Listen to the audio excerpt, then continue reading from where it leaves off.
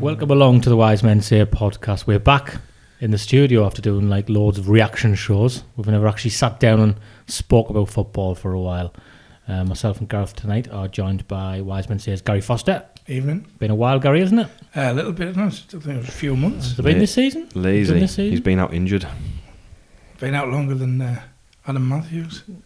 Well, we'll What, talk about 3 about weeks? We'll talk. yeah, it's been longer than that. Yeah. Been out longer than Duncan Watmore. Also, I Love Supremes editor Martin McFadden's with us. Didn't know what to call him then, did you? He usually calls me worse things. He likes to roll out this head honcho thing, doesn't he? I'll put that in the thing. Have you? Yeah, Okay, head right. honcho. There you go. Then He We'll go likes with to that. roll it out.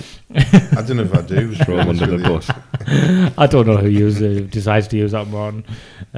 But we were here last talking about Sunderland before 3 home games, and we were all saying, okay, the draws need to stop now. If we win these 3 home games, we're off and we're sailing into the sunset. And of course, our return of 5 points from those 3 games is 5 points. Yeah, 5 points from those 3 games. I think the fact the win came in the last of the 3, Martin, helps a little bit. Yeah, definitely. I was thinking the same thing. Obviously, going into that game, it was like we've got to win this one. But then I thought that about the Blackpool and the Accrington game and the Oxford game as well. But it's almost as if we got away with it a bit, to be honest with you, with the other results. And obviously the draws aren't that bad, but some of them, especially the Oxford one before that, seemed like a defeat because it came late. But then it just shows that if you do actually get 3 points and other people drop points, we're looking in an okay position, but only if we followed up with another win this weekend, in my opinion. Yeah, well, it just makes people more frustrated, I think, doesn't it? Because I think the fact that we are saying that we've only 2 defeats this season, we're still saying, but of course you could have afforded a couple of more defeats and turned a couple of those draws into wins, and we'd be better off. Yeah, definitely. I mean, it's been a bit of a bone of contention for some sections of the support.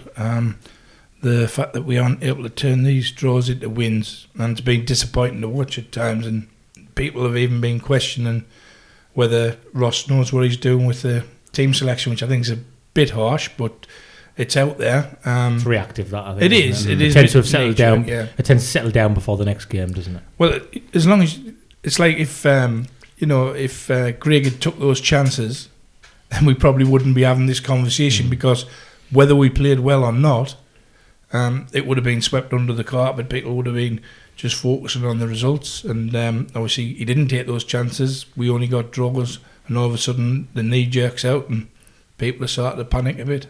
Yeah, I think people have been focusing on Greg, but I think the defence is more of a problem over those games, where the fact that obviously we couldn't keep a clean sheet, and we really struggled against some strong players from the likes, against Blackpool and Gillingham, and then obviously later on against Oxford. But then also like Accrington played some decent football, and we struggled to cope with that in midfield.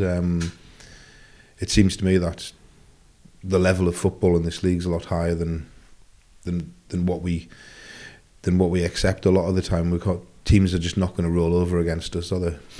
It's not easy. And there's no doubt they're raising the game, and I think the 2 defeats thing is relevant when it comes to that, because yes, we might be better off points wise if we'd lost a couple and turned a couple of the draws into wins, but I do think that other teams we look and think, well, it's not easy to beat them, and it's impacting how sides play against us, I think, because time and time again they're delighted to leave the stadium right with a draw. And well, look at where Luton celebrated their point here, and they're on an unbelievable run. I think the draws thing is been a bit of a hot topic, and Ross has suggested himself, well, if we had turned half of those draws into defeats and half of them into wins, would be in a better position than we are, and that's fine. But I think it reflects an attitude in the team that they won't lose, they won't get beaten, and that's a good. It's a good. I think it's a good trait. It's a good measure of the kind of players we have at the club at the moment, and the mental strength that have been instilled in them, because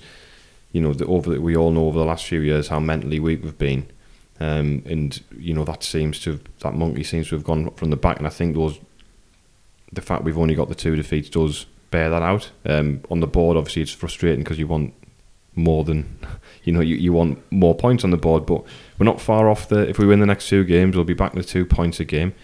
We've still got the game in hand on Barnsley, which is and Barnsley are away to Portsmouth at the weekend. So, win whatever we do at the weekend. If we win the game, whatever happens in that game's a bonus. I think probably I'd prefer at this stage a Portsmouth win, just to pull Barnsley back a little bit. And I don't think they've won in 7. I don't think Portsmouth, and they should have got beat the other night. The Bristol Rovers missed a penalty. Yeah. Did you see it? Did you see the penalty?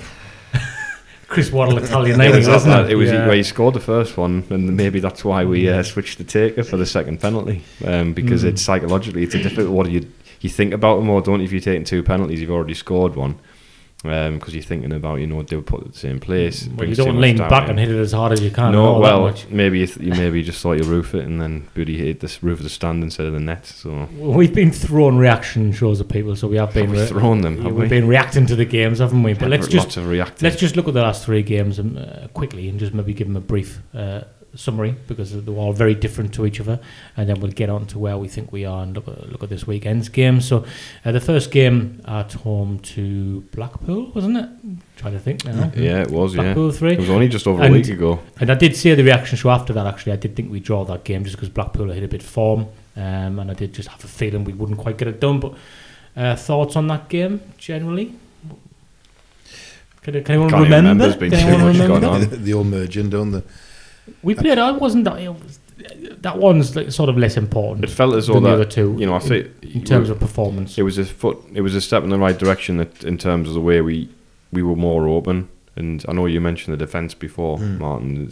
Maybe we just need to outscore teams. Decide we're going to instead of trying to be. Well, we'll get on that because I think that's relevant to the Accrington game, particularly. Yeah. I think the Blackpool game, people remember Will Grigg missed a couple of good chances on his home debut. He also missed a good chance in the next game against Accrington, which was a significant game because we were awful first half. Now, I think there's been one episode of this podcast this season where we've questioned whether 4-4-2 could work. What we certainly didn't advocate was playing George Honeyman in a midfield pairing in a 4-4-2, and we just got overrun that game, didn't we, Accrington?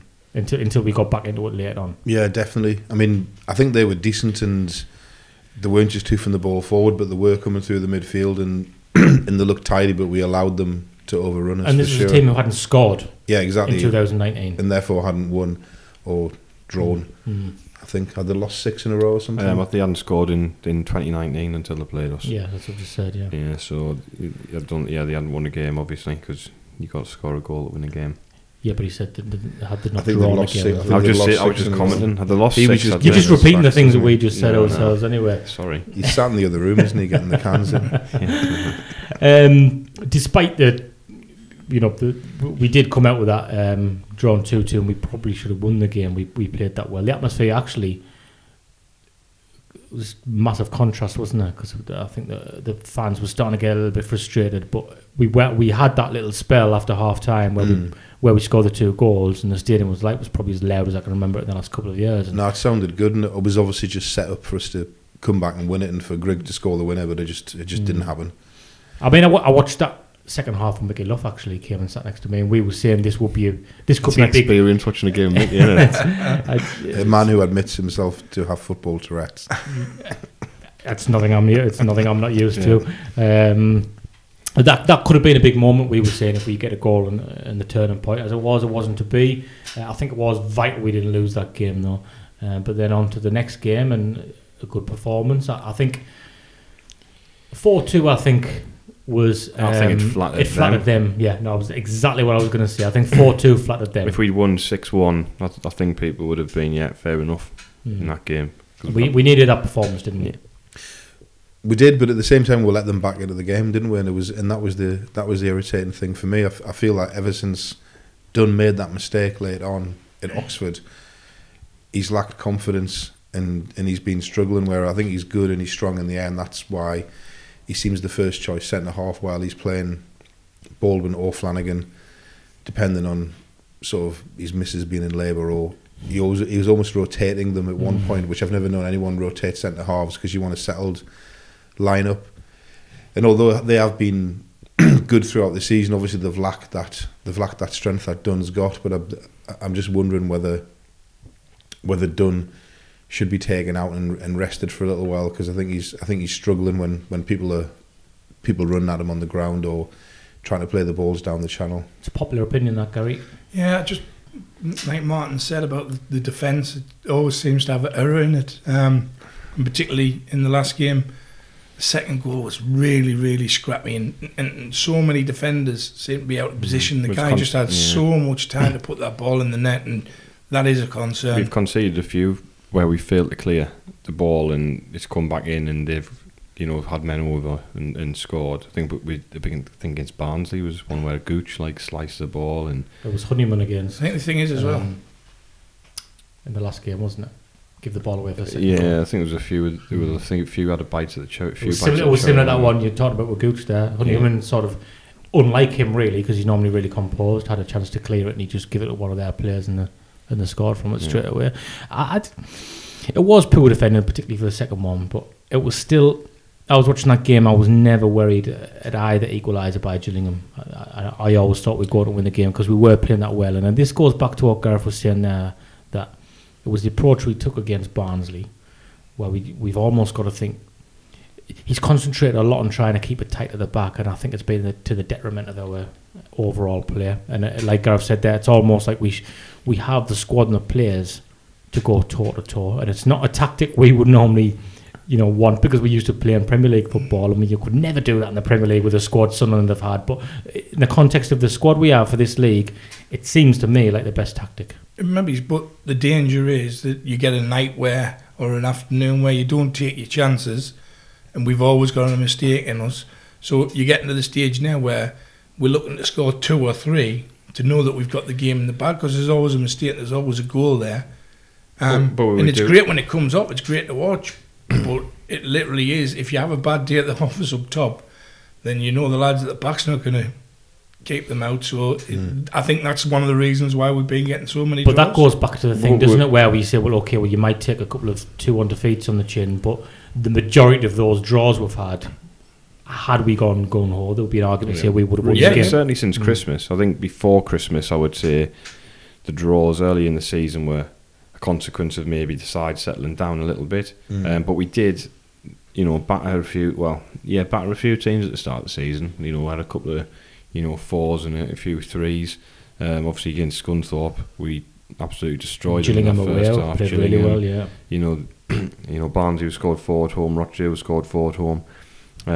Even when we went 2-0 down at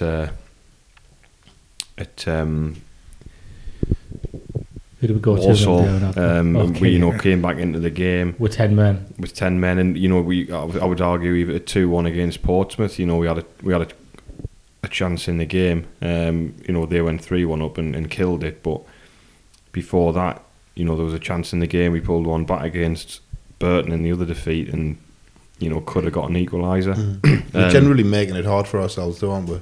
But I suppose at the same time, for the past 6 or 7 years or however long, when we've just been trying to stay up, we haven't had this pressure on winning every week.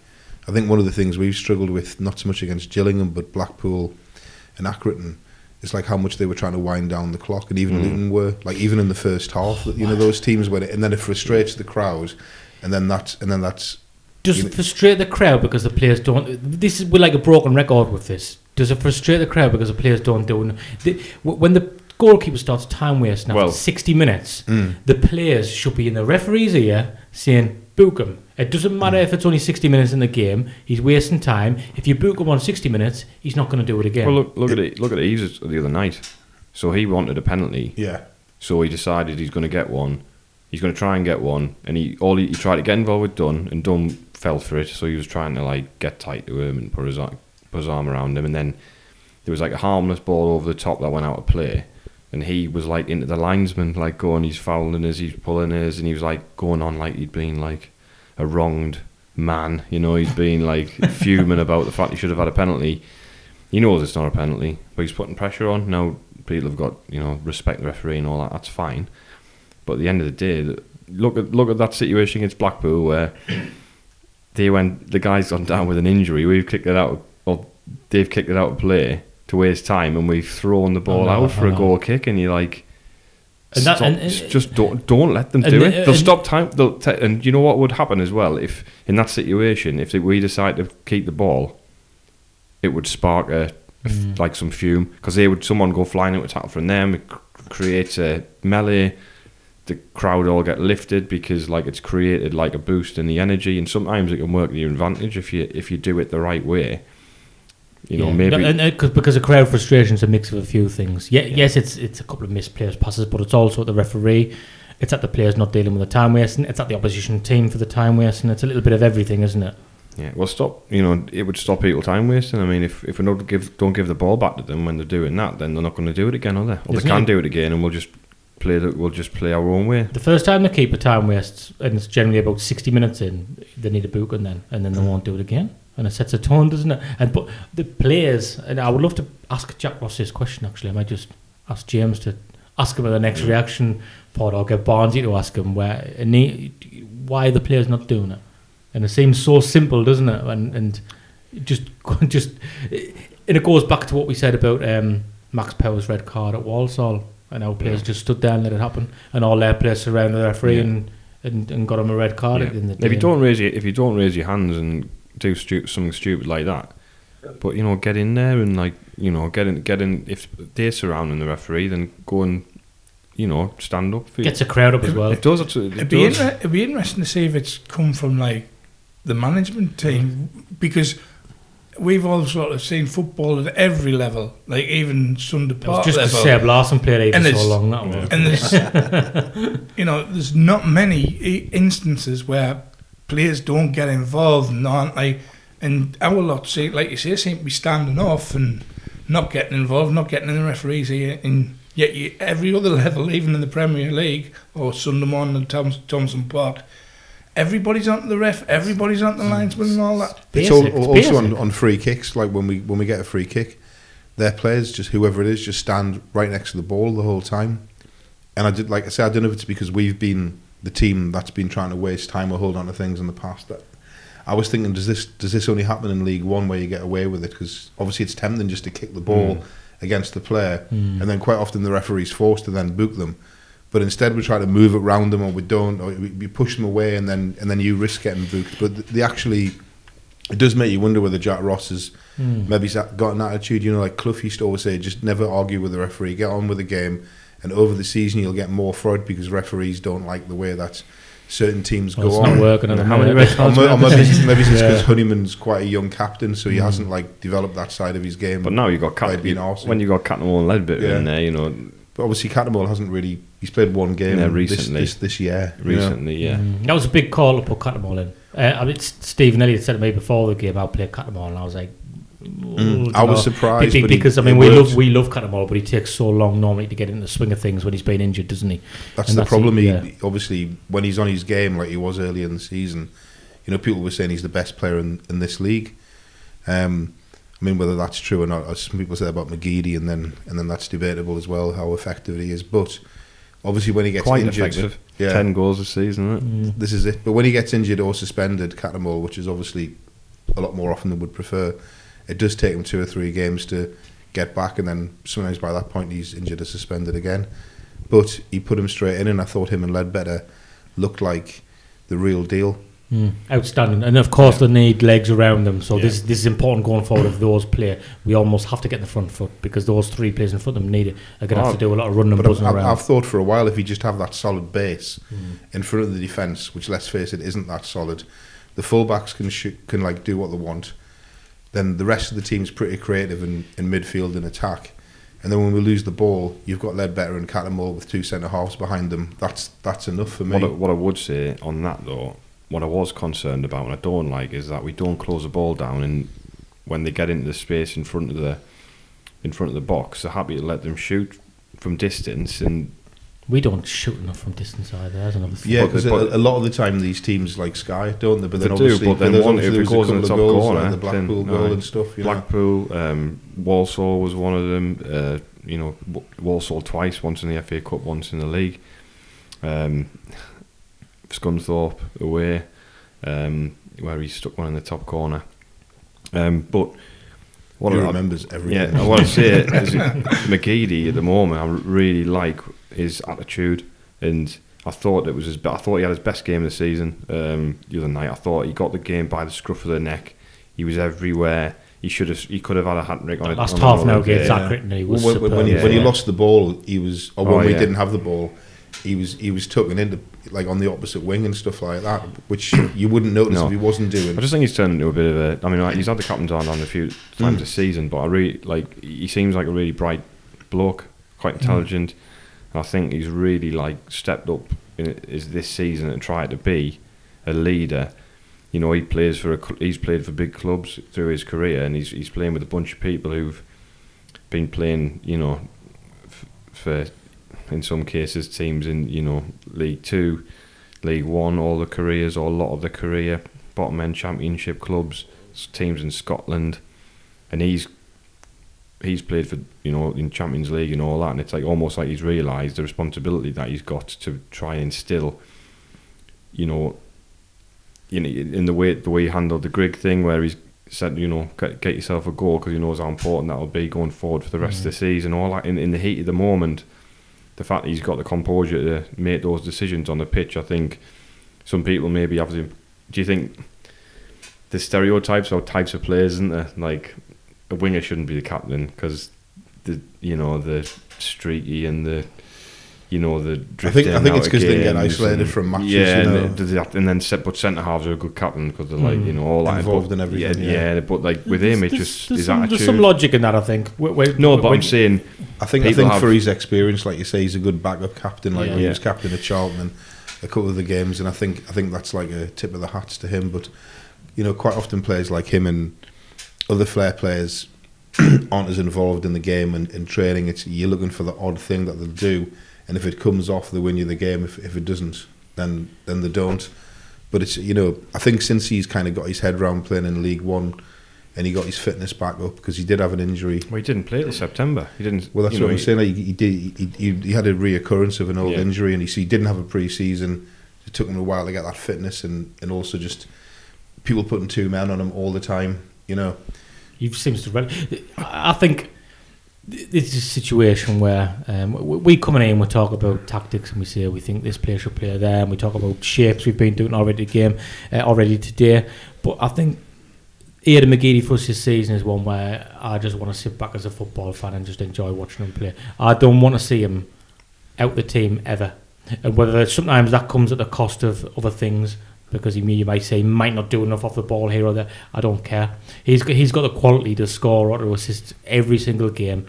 And the bottom line is, when you're a football fan, you go and you want to watch players like that play for your team. I think I don't know about you guys, but I recorded the game against Accrington because I'm sad like that. I always forget to do it. I mean now, but I always forget to do it. I'm not like Gareth, I can't remember things verbatim, but it was interesting to see McGeady interviewed after the game. They actually got McGeady to present their guy with his bottle of champagne and wherever it was.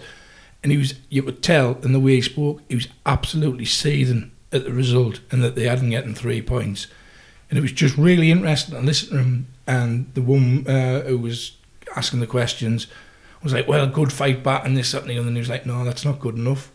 And you could really tell that and I know it sounds daft, but like it really seemed like it meant something, and he was properly annoyed. Even when he was presenting the guy with his bottle of champagne, it was like, right, that's not right, I'm away now. Probably thought he deserved it. The bottle of champagne. But honestly, it was refreshing to say that, like, yeah, we fought back and everybody was sort of it finished on a positive note because we'd fought back, and because, like you say, how it ended and the fans were up because of the way things had gone. But he was still, like, honestly, if you'd seen the interview, you could just really tell that he was just so annoyed at the fact they hadn't turned that into 3 points. And that's good, and that's the attitude we want. I think, mentioned there how good he was the last 20 minutes of that game in particular, the Accrington game, McGeady. Chris Maguire coming off the bench influenced that so much. Have you ever? When was that something you can remember a substitution making that much of a difference? It just mystifies you more that he hasn't been in the team before that. Now his injury will come on to that, but because he played against Luton, he scored against Luton. This is meant to be the cream of the crop of this division and stuff. He hasn't played since then, and then he come on. He's got this knack of knowing at that end of the pitch where the second ball is going to land, and where to pick the ball up, and what run to make, where to drag the defender. Yeah, I mean, I think he was dropped out of the starting lineup for almost a month. If you forget about the Checker Trade Trophy game, which we've never played a full strength team in really. I was particularly confused by it at like Oxford because obviously he was the main man there. He had a shocker against Oxford at home, didn't he? Well, he did, Should but have that been was like sent several months ago, wasn't it? But Oxford away when, like for instance, one of our former players was on the bench, and that's why we didn't win the game because of his assist. If you're going to have someone on the bench to come on against a former team, and you got someone like Maguire who was their best player, when he was there, you think, well, it always happens against us, so like why not have it the other way around? But and like there's also certain games where we had like 3 central midfielders on the bench. I think it was one of the games last week. They all sort of like merged into one, but we had McGeer, Kapoor, and Catamol on the bench. I mean, like how many central midfield players can you change during a game? It's such a shame, this injury, because totally. That substitute appearance against Accrington, like I said, not just knowing where to pick the second balls up. Every time he gets the ball, he looks to get the ball in the box if he can, or he holds onto it and waits for one that he seems to know when the fullbacks are going to bomb past him. He picks the intensity up. I think he's proved, like he's obviously a really good footballer. And like when we first saw him, I was like, well, what's he doing in League One? Like why was he at... Did Bury finish like bottom of League One last year? Got relegated. They got relegated. So I think you've got to like look at his career and go like he's obviously really talented. He's moved around a lot, but it's because he's inconsistent, in my opinion. That's why he hasn't achieved more, because he's easily a championship level player. Obviously he's injured at the minute, so that's really frustrating. But I think maybe he's not the greatest trainer in the world. Maybe he's inconsistent. So Ross probably thought, well, I'll leave him out for a while the new players that I've brought in the transfer window get a chance, and then I'll bring him back in. And when he did bring him back in, he had an impact. And I guess that's how you rotate the squad. In the 45 minutes he's played since he came off the bench, we scored 4 goals, and we hadn't scored more than 1 goal in the game in what? Since December, since we played Bristol Rovers, funnily enough. But I think Ross sort of jokingly touched upon it in our live pod at the Peacock. When he said, all the stuff was coming about the King stuff and all that, and he was like, please stop it. Like, it's hard enough to keep his feet on the ground as it is, please stop it. And I think he jokingly touched on, like, I think what Martin's saying, maybe is if he's having, like, these, like, appearances where he's doing the business, maybe it's during the week. I mean, we're second guessing, but maybe it's during the week. He might not be putting it in training. Maybe he's not the most consistent in training. And I also think it's probably got something to do with Ross sort of changing his attitude towards tactics as well. Because I think we started this conversation saying, like, we need to go gung-ho, and if we keep going gung-ho, we'll score more than we concede.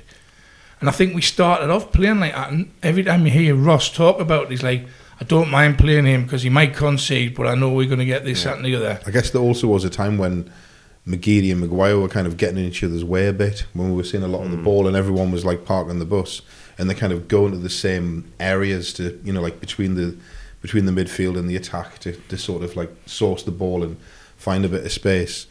Although when he came on the other night, they were like working, they were complementing each other like really well. Well, if I was going to replace Maguire at the weekend, which you'll have to, I'd bring Watmore back in. Well, now Gooch is injured. Is Gooch injured as well? Gooch is injured, yeah. Is he? He's going to have to bring Watmore Well, in. I'd bring Watmore back in because I thought he had an excellent game against Blackpool, and he gives you pace, doesn't he? And he can play wide, he can play in behind. Yeah, it's back to that intensity that we need. Interchanges. The fact that we can lose Gooch and we can lose Maguire and bring Watmore in is, as good as Maguire has been, and he would be in as Ross said, if he plays like that, he'll be in the team at the end of the season. There shouldn't be any excuses on the depth of quality that they've got. And I think it's more of an attitude. I think Maguire helped change that attitude and bring that belief back in the way they want to play. But somebody should be able to step in for Maguire and maintain that intensity and pressure. And I think definitely for me, Watmore, because he can run in behind, stretch teams. He can go wide if he wants to.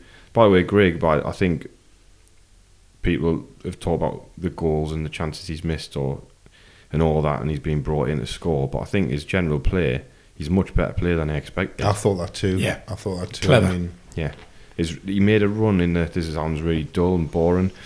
We put a ball down the line. Martin's just presenting me with a Will Griggs on fire light there. I thought we could do it as a competition. There was a ball down the line late in the second half on Tuesday night, and he ran the line, and he was. It sounds like a boring bit of play, but it means so much to the whole picture, and what we haven't had is that recently. And he won the ball down the line. He had no right to win it, but it was his movement, and the defender was favourite all day, and he managed to get in front of him and get the ball wide, and he's also pushed a couple of people out of the way when we've scored from corners and stuff, and things that obviously Madja never did because he's just a young lad. I think also during this period of all these draws, we were kind of adjusting to losing our top scorer and having a new guy come in as well. Very different players. And then exactly. And then sometimes you hit the ground running, sometimes you don't. But I feel like he's bedded in now. And against Oxford, he wasn't really seeing that much of the ball. But I think some of the chances that he missed, he kind of almost created them himself by being in those situations. But with these mindsets. And I watched them again and again, and he's been making some really good runs, and getting to those situations. He mixes up with it. You look at somebody out like White, who don't want to dig him out because he's come under a lot of stick. But you look at someone like him and the way he battles with centre halves and fails. If you watch someone like Grigg, the way he does it, for somebody who's a lot slighter than him, and you wouldn't say profile him as the kind of player who's going to go up against two centre halves. He knows when to challenge for the ball. He knows when not to. He knows when to try and win free kicks. He was getting shoved in the back every time the ball went up the other night, and he got nothing. He knows when to gap. There was a few times when there was a ball that came into an area where I thought there's two centre halves coming towards the ball, and he knows he's not going to win the ball, so he doesn't go to it. He runs behind the centre halves because he knows they might make a mistake. Ball bounces through them, and he's in. So he'll do that 100 times, and then one time the centre halves will miss the ball, and he'll be clean through one goal. And all, he's a very intelligent player, and I honestly think he'll score, another 8-9 goals before the end of the season. The way he is, especially if we decide to go right, we're just going to outscore teams. He'll get. I wouldn't be surprised if he got a hat-trick before the end of the season in one game. It's an old football cliche, but I wasn't digging him out before when I was saying that we missed those chances. I was trying to say that if we'd scored those goals, it would have put a different complexion on things. But we keep saying, he's an intelligent player, and it's an old football cliche, but it's like what you say is any manager will say it, and it's like as long as he's getting in them positions, and as long as he's getting on the end of it but missing them, sooner or later they'll start, unless he's Josie Altidore, sooner or later they'll start going in. Very true. And I agree. Yeah. And then you'll just reap the rewards. And it's like Martin says, we're getting used to playing when you're centre forward in a different way that we were playing with the previous centre forward. I was thinking the other night, obviously, it's a shame that Maguire's injured, but with Cattermole and Ledbetter and Grigg and McGeady, we just looked like we had a bit more nous about ourselves, and teams can sort of work hard against us and do whatever they want. But I think if we keep on just sort of having the same football philosophy and as games go on, we'll just wear them down with those kind of experienced players in the team. We have had a bit of inconsistency, and there's lots of games which there was lots of games over Christmas, but there's lots of games this month as well. There's just games all the time, and it is good to have that squad, because some of the teams we're playing, if they had a few injuries, I don't know what kind of quality they could bring in. Certainly not from that week. I mean, look at the right back situation, for instance. A lot of people think Matthews has been one of our best players this season, but can't get in the how do you not play Luke O'Nien the way that he kind of? Although actually defensively he made a few errors the other night, but he won his 2 penalties. He was everywhere. He's just I thought the full backs in the second half were very good, both sides. I thought James had a good game, and he's been a bit off the boil recently. I would have been tempted to try and get Oviedo back into the team if he was fit. But I mean, going back there, the point on Grigg, what you were saying about the chances, if you compare him to someone like Jerome Sinclair, in the 4 games that Griggs played, he's had more chances than Jerome Sinclair had when we were playing really well when he was playing. And I think, and it's not a coincidence, it's because, like you say, he knows. It's good. Sometimes as a fan, you just watch a game and you think, yeah, he's a player. And He's Greg a good player. Greg looks like that. He looks like I'm not worried about him all. No, said, absolutely not. That And said, he's very cool, isn't he? I don't think I've ever been as nervous for a penalty in my life. Honestly, Do you know like, what? even more so than it was a penalty shootout. Because I watched. There's this thing on YouTube of a load of the goals that he scored for Wigan, and his penalties were quite sort of flamboyant. He didn't take them at all like he did the other night. He was kind of going quite high. Yeah, into the net, Yeah, and I was thinking, if he takes one like that and it goes wide, it's going to look really arrogant. But obviously, he just put it away neatly, and it worked out well, didn't it? Because obviously, McGeady gave him the ball for that, and then McGeady then still got his goal. So he's saying, like, I'll give you that, but I'm still the penalty taker, by the way. That the thing that was making us nervous is he couldn't spot the ball. Yeah, You know, it went on forever. I know he would, like, it wouldn't sit, and he was like saying to the referee, "Look, there's a divot in the penalty spot," and I was like, It's not got what you want, is it? When David you just Beckham against Portugal, like written all over it, him slipping over on his backside. and the ball Imagine ballooning and that all could have killed him off. Did you notice I know. where Catamore was on one of the? Oh yeah, in the goal. Afterwards, they were like going, "Ref." They were like, "Well, you running in as well." So Yeah, exactly. the only time I've ever seen a penalty disallowed for encroachment was the FA Cup 5th round against Watford, and we lost 1-0. And Sorensen saved the penalty. It was from Tommy Smith, who went on to play for us next year. Saved the penalty. That would have been the first penalty saved at the stadium, like before John McLaughlin saved on this season, I believe. Really? Or no, the first penalty was saved at home since Tony Norman saved a And penalty. he scored the retake, didn't he? like And we at went Roker out. Park. Yeah, and he scored the retake and we went out. Well, you mentioned John McLaughlin there. We get stick for not mentioning him in the last couple of podcasts because he's that good, but that's probably the reason, and that he's a victim of his position again, isn't he? Where we're allowed to trust in like goalkeepers again, and it's just expected of him, isn't it? It's been a while, hasn't it, since we've been able to trust in the goalkeeper. He's the antidote to the through we had last year, isn't he? He's exactly what we needed. He just does everything right, doesn't he? Solid.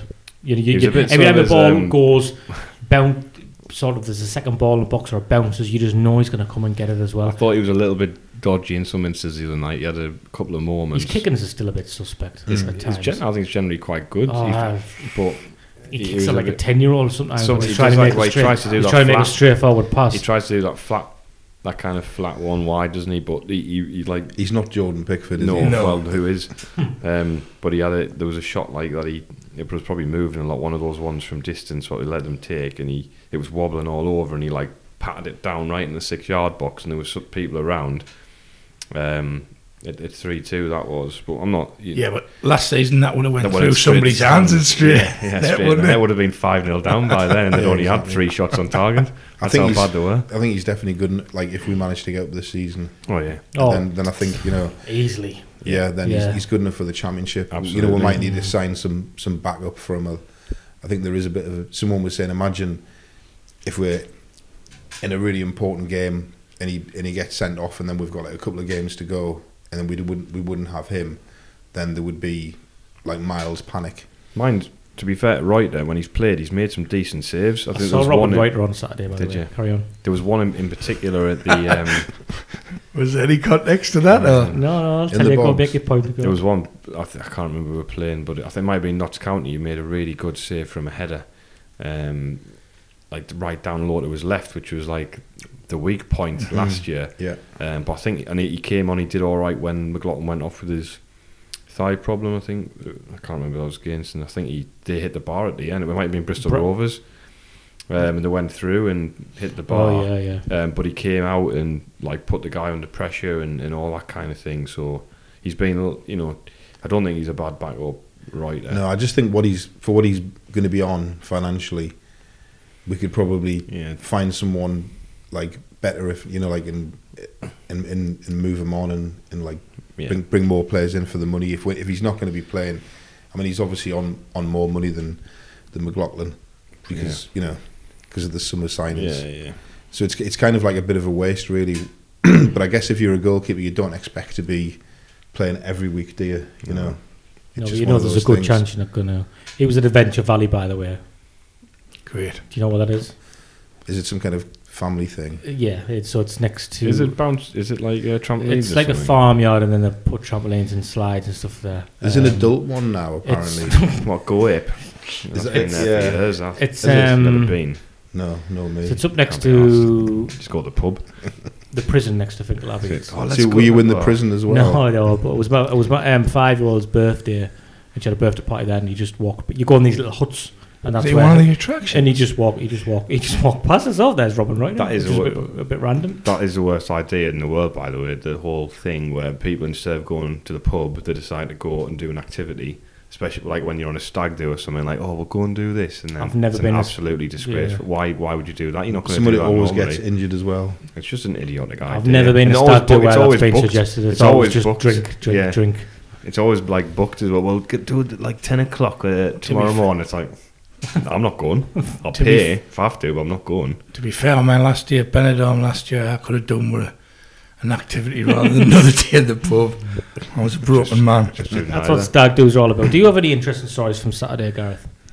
From Saturday. What happened on Saturday? Don't know. You We had tell a me. day off. We're talking weekends off. Yeah. Oh, I was in Before they get London, back on wasn't it? football, I yeah. was in London, Quite yeah. expensive down there, isn't it? It was, yeah. My wife doesn't listen to this, so it's all right. Do you want to I talk don't- us through a little situation? I had an Step by incident, yeah. step. I was at a birthday party of a friend in London. They live in Richmond, and the place it was in Richmond, and I like a whiskey, so I thought, oh, Macallan 18 on the shelf. I was like, well, it's alright. I was like, I'll have a Macallan. He was like, 18. I was like, yeah, no problem. Poured it out, brought it over. He was like, it's £40 for a single. And I was like, all right. Like I meant to. I was like, yeah, no problem at all. So I switched, obviously, my debit card for the credit card at that point. Like, I'm not joking, I did. So you And then didn't. You I was absolutely you bottled it. Then. mortified. You didn't say actually. Well, I wish he had bottled it, because in the glass it was 40 quid. I tell you, do you know what? The worst thing about it was, and it would, like, because we were at a party, and it was like, oh, when he went single or double. I mean, that was the best decision. Yeah. If I'd gone, oh, I'll have a double. It would have been like 60 That would have just quid. been, it would have been Would be £80. 80 quid. No, they don't always. They normally give. Double's not normally just exactly Yeah, no, twice well, the cost a of the single. single 25 mil measure or 30 mil measure of whiskey is not normally £40. It's impressive. I'd love to know if anyone's paid more than that for one single drink. There's I'm not probably talking like bottles of somebody. champagne or It's- bottles of whiskey. I'm talking about a single Well, you measure. know of what's It's nearly single. as expensive as Conor Wickham's bottle of champagne, isn't it? Yeah. You know, all them years ago. Oh yeah, the £17,000 bottle of champagne. Yeah, But yeah, that would have been expensive per glass if you were working out there on were, units. it was one of the worst moments of my life. I have to say that But- when he said £40, I was thinking, Did he say 14 there? That's quite £14 quite expensive. No, Well, 40. well, my mate was like going on about they do these old fashions there apparently, and it's basically a double old fashioned. And he was like, it's about 28, 29 quid for this drink, and I was like, I'm not paying for that. I'm getting whiskey. It's £40. That's backfired. I was like, I should have had the old fashioned. They would have had a double. Amusing story nonetheless for the rest Gareth's of funny stuff. Was it worth it? Was it nice? It was quite nice, It's what but it like wants to be, isn't it wasn't £40. Fortunately, he'd paid for all like the us. He's having drinks a for the panic attack party. now thinking about it. He'd paid for all the drinks for the party, so like so I was like balancing that after going, well, if I'd had that much drink and paid, it would probably be more than £40. So I like a bit of karma. Try to Try to convince yourself. justify Yeah. it. Yeah, to try and live with myself. Oh, well, Yeah. put it down to experience. That's all you can do. Put it on the credit card. We I are. paid it off now, it's fine. We'll quickly talk about the Bristol Rovers game then. First of two games against Bristol Rovers in the next couple of weeks. Looking forward to that semi-final, but we've got a league game first that we need to go through. What do people do then with team selections? There are a couple of dilemmas, I think. Centre midfield partnership's not going to be one of them, but who plays in front of them is certainly going to be the three there. Do we think Honeyman keeps his place? Gooch's injury would suggest he would now anyway, and it's going to be who would come in apart from that. Can anybody see past What's Watmore? good Gooch done, by the way? Hamstring or something. Hamstring Just- injury. it's One, twice they're then. just expecting one game, I think. Oh, is it just Yeah. a bit tight, Yeah. is it? Fair enough. Yeah. Anybody see past Watmore now? Probably not. I mean, he possibly could have played the other night, but I think they're just kind of like keeping him tidy, aren't they, with this one game a week? And hopefully he hasn't had any reactions. But it would be great if he could if he could get a couple of goals and just because I feel as if he needs that. he looks fit. And it's weird with Watmore because everyone was like, oh, he's amazing. And then he came in the team and he was still quite raw. And then he was never really the finished product when he got his first injury and then his other one. So he's still like coming back and like learning his game. And Ross has obviously said anything he gets from him this season is a bonus. So he's kind of like not putting the pressure on him. But I think he needs to play on Saturday. And I think playing away from home, there's less pressure on him. He'd probably bring Morgan in as well if there's injuries to like creative players. I think that's one of his favourites, but he hasn't really sort of done that much so far for me. He's been a bit and he really, but to be fair, but it's early days, isn't it? And the team hasn't played well in the games that he's featured in. No.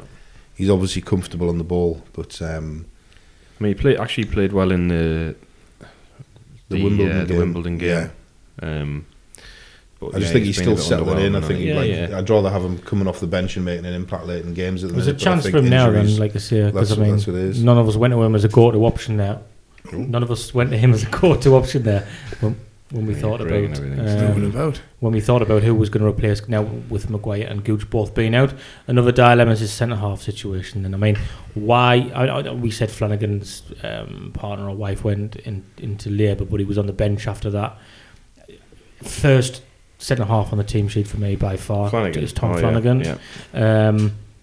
So it's that decision now against the problem is the Dunn's not our player, which you've got to factor in because you think he's not going to be here next season. Do we need to develop him? But there's still an issue with Baldwin for me. I know he scored against Blackpool, but he was terrible for that. But by the same token, are you thinking that Baldwin's going to make the step up next season? We might have to. That I don't. You're going to look for another one, aren't you? Surely in the summer, if you go. If we go, I think so, but he might be needed at some point. I know, but like if you're talking about going up, and you don't think Baldwin's going to be along for the ride, then I wouldn't particularly worry too much about developing Burnley's player in Dunn. People thoughts? I think we were weak on set pieces and central defensively because they're both pretty skinny, aren't they? Like Baldwin and Flanagan, and I think he wanted that powerful centre half, and since he's brought him in, he's played him every game. Good in both boxes. And I think we are starting to look better on corners because of him and because of Ledbetter. We were terrible on set pieces before that. Teams were almost just giving us a corner and like probably laughing at themselves, thinking, "What are they going to do now?" Because we're all massive. So I think against the bigger, stronger teams, which Accrington weren't, for instance, then we could probably lose Dunn. But I think in the air, when he's getting battered, he's better in the air than those two. But he's not going through great form at the minute. But I think he just needs to decide his best two centre halves and play them every week because you need that spine. It's different with wide players and strikers come on and off, but you never really substitute like a centre half unless he's injured, do you? I'd be surprised if he changes it. He's looking for changed it like every game. You need that understanding between a centre defensive partnership. You need to know where the guy who you're playing alongside is going to be. Is he picking that man up, or do you need to pick that man up? You can't really do that if you in and out. One week you're playing with him, next week you're playing with him. I think the other thing different is, styles. The other thing is like Baldwin and Flanagan are both on the right foot, whereas like Dunn's on his left. So I think that he hasn't been like. Obviously, it's not always the case when when you're chasing someone, but it's nice to have like a left-footed and a right-footed. But I think Flanagan and Baldwin as well, and maybe some key games away from home, like say Barnsley, where we're going to get battered, they can both operate at fullback as well. When we are going to have to defend, not like break teams down who are going to like park the bus. So I think in time you might see all three of them playing in one team, but just for certain games. Just finally then, the other only selection dilemma I can think of people might say will be the right back situation, because some people want to see O'Nien in the midfield, which could be an option as the most advanced midfielder ahead of Cattermole Ledbetter, and bring Matthews in, who is fit, and Ross has just said he's got to fight his way back into the team. So thoughts on that quickly? I think it's his natural position and he possibly deserves a chance there. We've been saying that for weeks now though. Yeah, and it doesn't look like it's going to happen. When the chance came, he played him put there him on the first bench. game of the season, didn't he? Mm-hmm. When the chance came to put him in midfield after his performances at right back, he put him on the bench and Matthews played right back. So it doesn't look like it's going to happen, does it? I mean, he played well the other night, and I think I'd probably keep him there. I'd be tempted to bring Baldwin back in alongside Flanagan, just because they weren't too bad, really, were they? During that period, I mean, at the start of the season, the game we lost at Portsmouth, Louvens played and got sent off. I don't know who the centre backs were at Burton. At Burton. I think it was them too. Was it? So we've definitely only lost one game with those two playing together at centre half. But I think Flanagan, it's interesting watching him and Dunn, and how Flanagan's a lot more mature in the way he defends, and Dunn's, because he's big, he's liable to get drawn into these physical off the ball scuffles and all that, and trying to get too tight to people. And Flanagan the other night was just like wandering in front of people and hitting the ball away from them rather than getting involved in stupid physical stuff. So I think Flanagan and Baldwin are obviously, they've played a lot of games in this league and they know what to expect. And maybe Dunn's just, I think he was decent before that era at Oxford. So it might be wise to to rest him, like I said previously, and bring those in. But I think when you are playing against like really big players, and on set pieces as well, then Dunn's definitely handy as he's. I'd give him a couple more games. Personally. Yeah, probably. I wouldn't be like, he's got to get him out. But I'm just saying I wouldn't be adverse, even though Baldwin wasn't great. I don't think Dunn's been great either. And Baldwin and Flanagan have played quite well together. I just think, going back to the 09 thing, I think, I could be wrong, but I think Ross sees both him and James, what they give you offensively, he's willing to risk defensively. So I think both of them's got a mistake in them at the back. And I think 09 sometimes gets caught out because it's not his natural position. But I think Ross seems to be willing to risk that. In terms of what he gets with him. He's got goals and assists in him, hasn't he? And two penalties. As he's proved, I'd be interested to see he's like something like our 5th top scorer randomly. I'd be surprised to see what 09 can do with that position, considering he's never played there before. He might only get better at it, and he seems like the kind of lad. He could probably play centre half. He seems like the kind of lad who would work at it as well anyway. So I'm conscious we've rambled on. We don't normally like to go over 45 minutes, and I think we definitely have we?